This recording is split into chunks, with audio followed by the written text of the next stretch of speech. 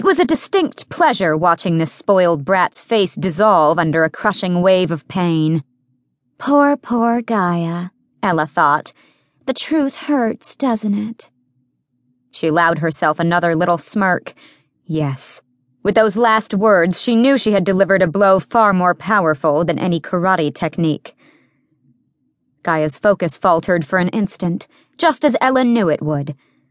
Almost instantaneously, Ella launched a powerful sidekick that landed squarely in Gaia's rock-hard solar plexus and knocked the oversized freak off her feet. Ah, that just about did it. It felt so good to be using skills that had been dormant for so long.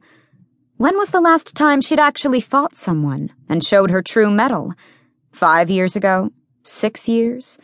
Loki would be so proud if he could see her now. She straightened as Gaia sagged and futilely tried to suck in breath. Ella chuckled.